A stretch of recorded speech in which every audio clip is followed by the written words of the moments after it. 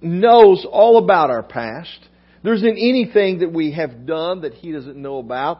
There isn't anything that we've thought or any way that we've acted that He isn't aware of. And yet, in regards to that, He says, I bring to you an opportunity for living water, which really what He's saying is eternal life. That brings us to the second thing today, and that is this, that we need to embrace the forgiveness of our past so that we can live our future. Embrace the forgiveness of our past so that we can live our future. The transformative power of forgiveness. Jesus said, hey, go get your husband and come here. Now, again, think about the logistics of this. Quarter to a half mile. Go get your husband. Come back. So He's asking her to make this round trip, come to where he's at the well again. And she says, oh, I don't have a husband.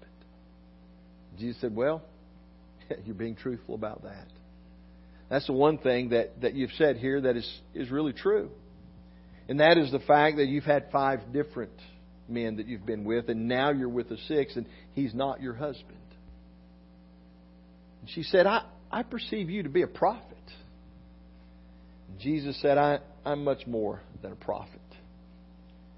If you just knew who I was, you would be asking me for a drink of living water. And so there's an exchange that happens. She immediately does what we do oftentimes. She tries to change the subject. Oh, she says, well, you people, our fathers worshipped here in the hill, but you people say that we should worship in Jerusalem, which is right. She diverted the attention. Let's not talk about my past. Let's not talk about my failures and my shortcomings. Let's not talk about my problems and difficulties and things that I've dealt with. Let's get on another subject. And the other subject is this. Let's talk about this worship thing. You people, our fathers worshipped here. And this was sufficient and this was enough. But now you people say we have to worship in Jerusalem. Which is the truth? See, we do that too, don't we? We want to divert the attention away from our past, from our failures. So we bring up all kinds of things. We talk about who's at fault. Who's to blame for my past, my failures? Let's talk about something else. Let's get off that subject altogether. And let's talk about, what today holds or what tomorrow holds or some other thing, other topic than dealing with my past.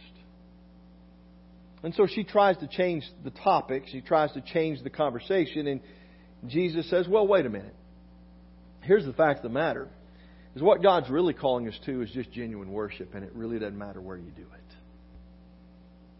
It doesn't matter if it's here, Jerusalem, or wherever it is. He said, in fact, true worship really just is in here. This is where it all begins. This is where it all starts. So let's get back to your past and let's deal with it. Let's get back to what's really eating away inside of you and let's address that. And so we pick up in the text again and let's continue on with Jesus' conversation here and notice what happens. And so in verse 21, Jesus said to her, "Woman, believe me, an hour is coming when neither in this mountain nor in Jerusalem shall you worship the Father. You worship that which you do not know. We worship that which we know, for salvation is from the Jews. But an hour is coming, and now is, when the true worshipers shall worship the Father in spirit and in truth. For such people the Father seeks to be His worshipers." That's an important sentence. He seeks to be His worshipers. He's looking for people who will worship Him in spirit and in truth. God is spirit, and those who worship Him must worship in spirit and truth. The woman said, "I know that the Messiah is coming." And Jesus said, "Listen, I who speak to you am He. I am the Messiah." And at this point, His disciples came back and they questioned all this. But listen to what it says in verse 28. "So the woman left her water pot and went into the city and said to the men, 'Come, see a man who told me all things that I have done. This is not the Christ, is it?' And they went out of the city and were coming to Him. And in the meanwhile, the disciples were requesting Him, saying, 'Hey, listen, we want you to eat.' And He said, 'Listen, I have food to eat that you do not know about.'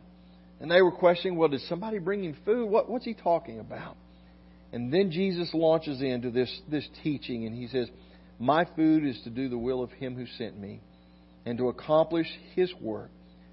Do you not say that there are yet 4 months and then comes the harvest?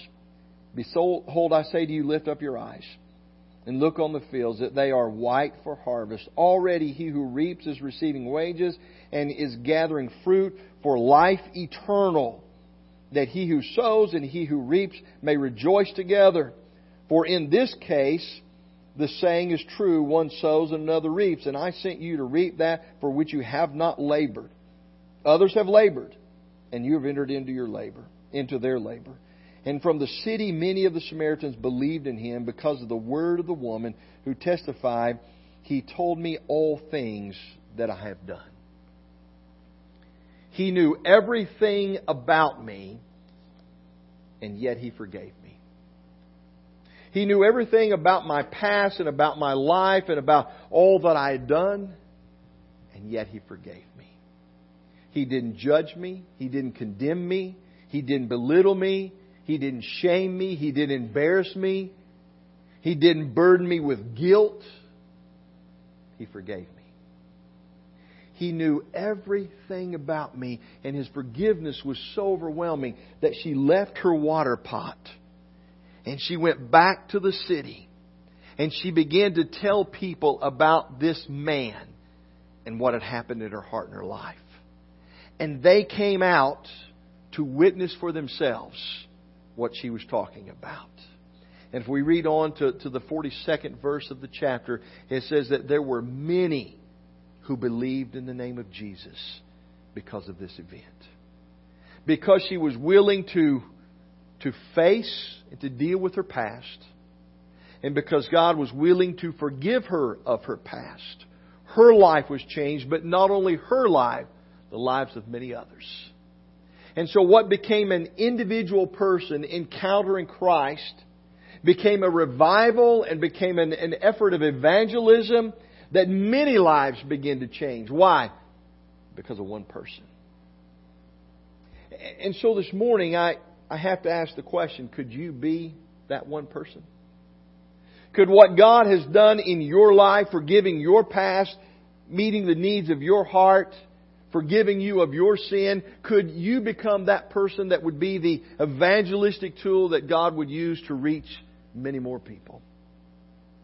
Many others with the message of forgiveness and God's love and grace and mercy.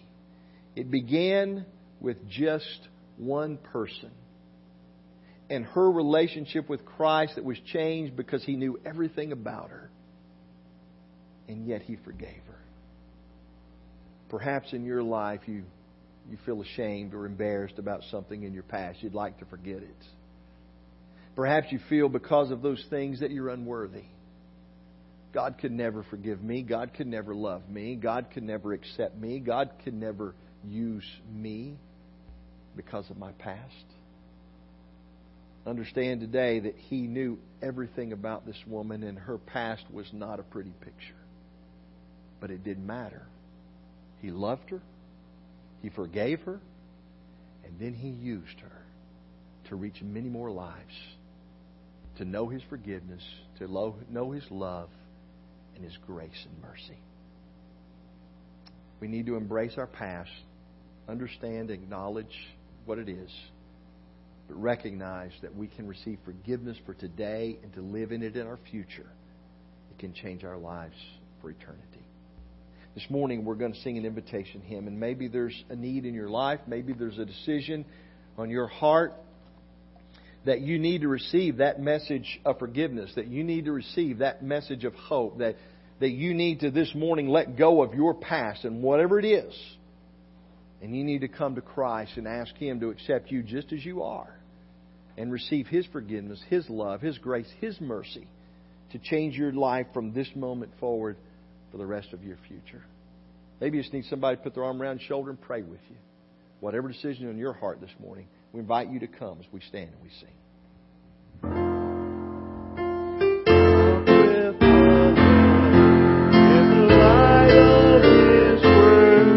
What a glory He sheds on our way, while we do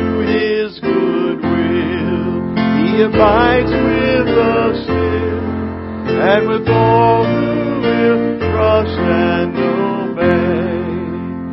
Trust and obey.